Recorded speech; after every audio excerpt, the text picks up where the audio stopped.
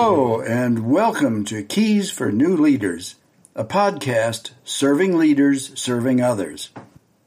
If you are a new or newer leader, or are joining this podcast for the first time, a special welcome to you. And if you are a returning listener, a very warm welcome and special welcome to you. I'm so glad you're here for this episode. It's all about you, and it's all for you. I want to make sure we are staying focused on the main reason for this podcast. Leaders serve others. Leaders serve others.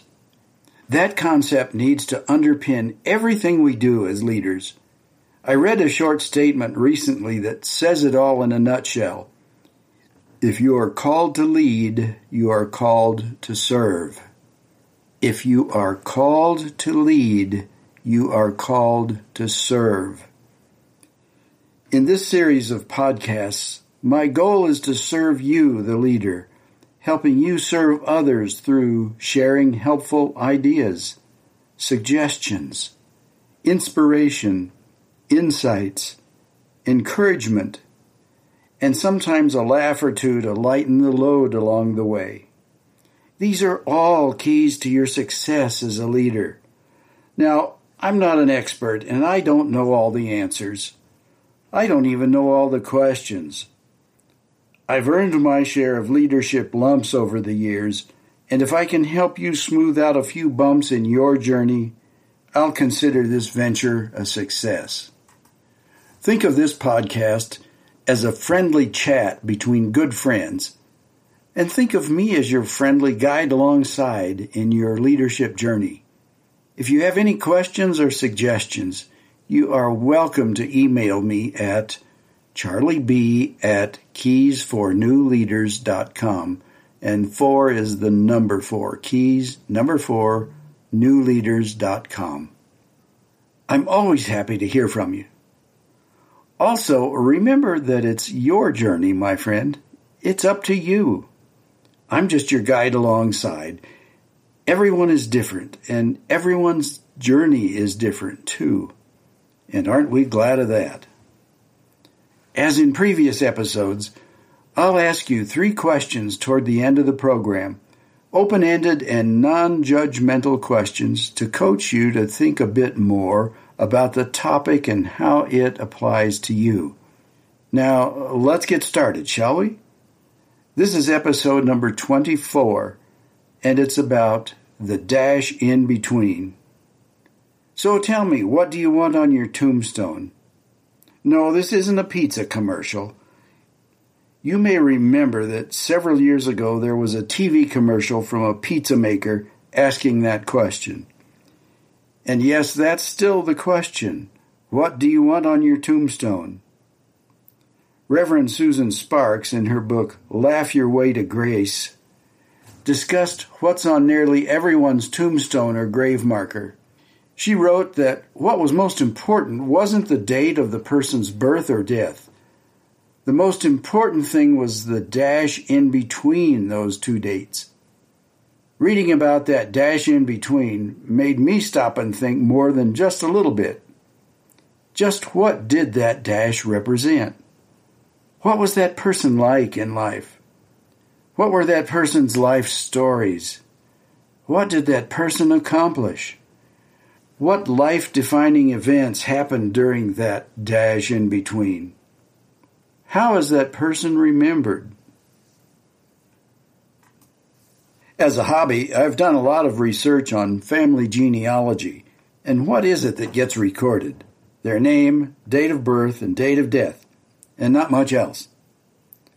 As I look at all the records I've assembled, that long list of names and dates, I realize that I'm missing the most important part of the story. Who that person really was in life, and what are their stories that defined who he or she was.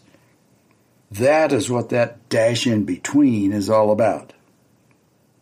Oh, I've been able to find a few things here and there. I've learned that one ancestor came to the United States as a stowaway. Another owned a gunpowder factory during the War of 1812.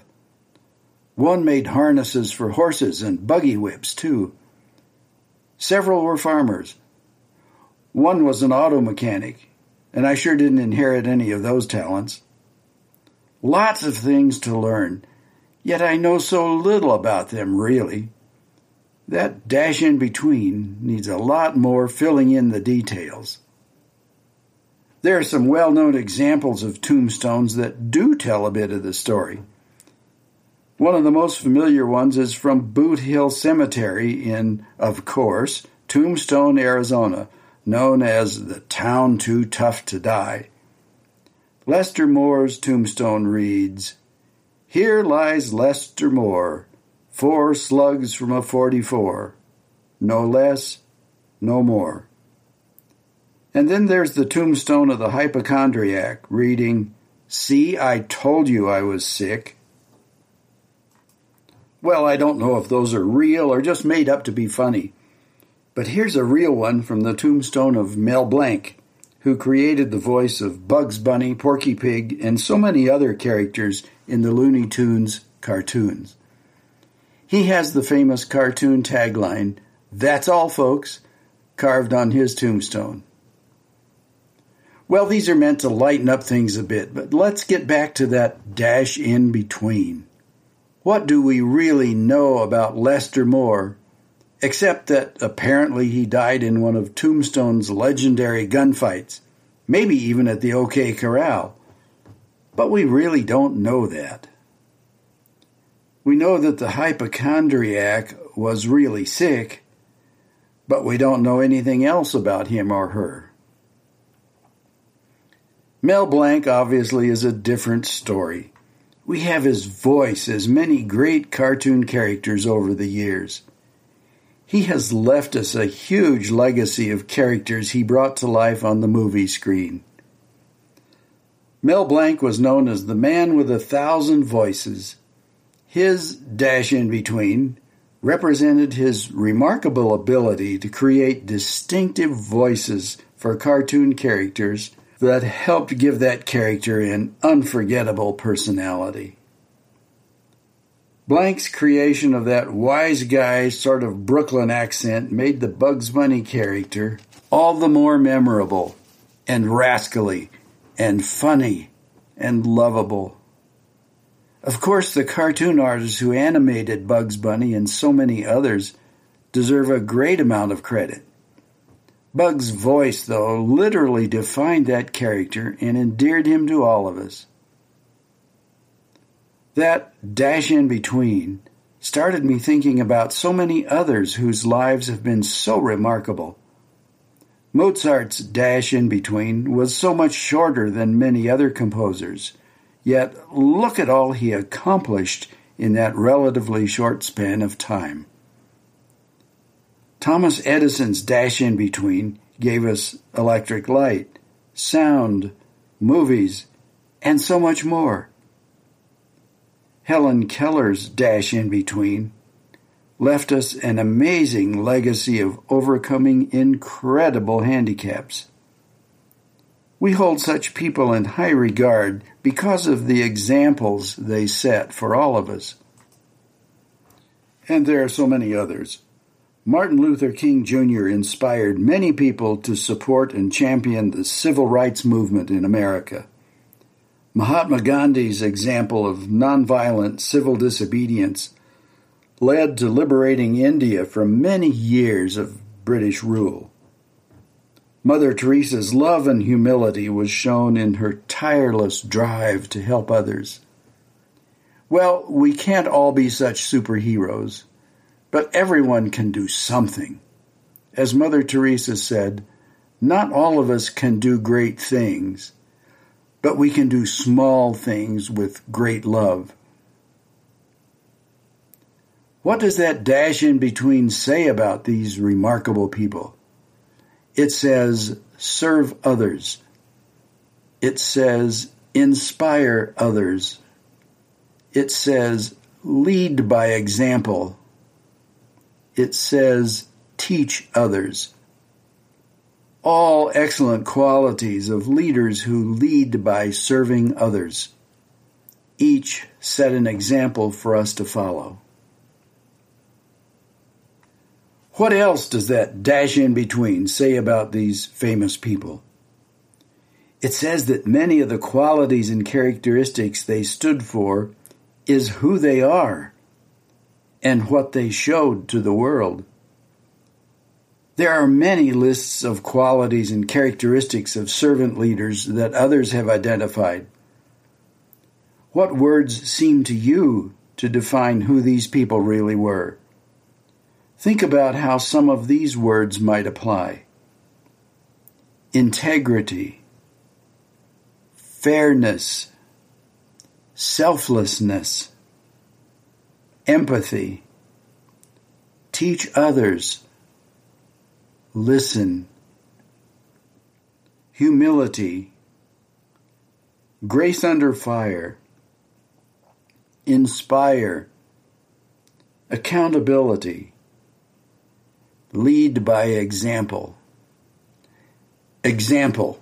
That's the most important word here. Example. These people and so many others who inspire us, all led by example. They didn't just talk about what was important to them. They lived it. They were it. John Gardner wrote that people don't learn values by learning principles or words and definitions. They learn by modeling others to be the best they can be. Your most important task as a leader is to set an example for others to follow. As Albert Schweitzer wrote, example is not the main thing in influencing others. It is the only thing. Example. Such an important word, yet such a difficult standard to uphold. It shouldn't be, but much of the time it sure seems to be. When I think of some of the leaders I've worked for in my life, I can come up with really good examples with the fingers on one hand and still have a couple of fingers left over. Recently, I ran across a statement that really rang true to me. It was a quote from Simon Sinek. Be the leader you wish you had. Be the leader you wish you had. That's what I always aim for. However, and it's a big however, aiming and achieving are two different things. It's easy to say the words in the definition and aim to make them a part of you. But it isn't the words that matter. It's the actions behind those words, the everyday behaviors and actions that those words represent. It's how you show up every day and how you live up to and into your values. How do you be the leader you wish you had? It takes practice and lots of it to show consistently and without faltering that you are who you aim to be. But it's sure worth your best efforts. What about your dash in between? What is it that you want others to know about you? What will your dash in between stand for? What qualities will define your leadership to others? If that dash doesn't yet say what you want it to say, you can fix it while you still have time. So let me ask you once again, what do you want on your tombstone? And now, here are 3 questions for you to think about and apply as you wish. There are no right or wrong answers, only your answers. It's what you choose to do with your answers that makes all the difference. And here they are. Number 1. Think of a leader you respect and want to be like. What qualities or characteristics come to mind when you think about that person? Number 2, list the 3 top values that are most important to you. Where do these show up in your life? And number 3, how do you lead by example?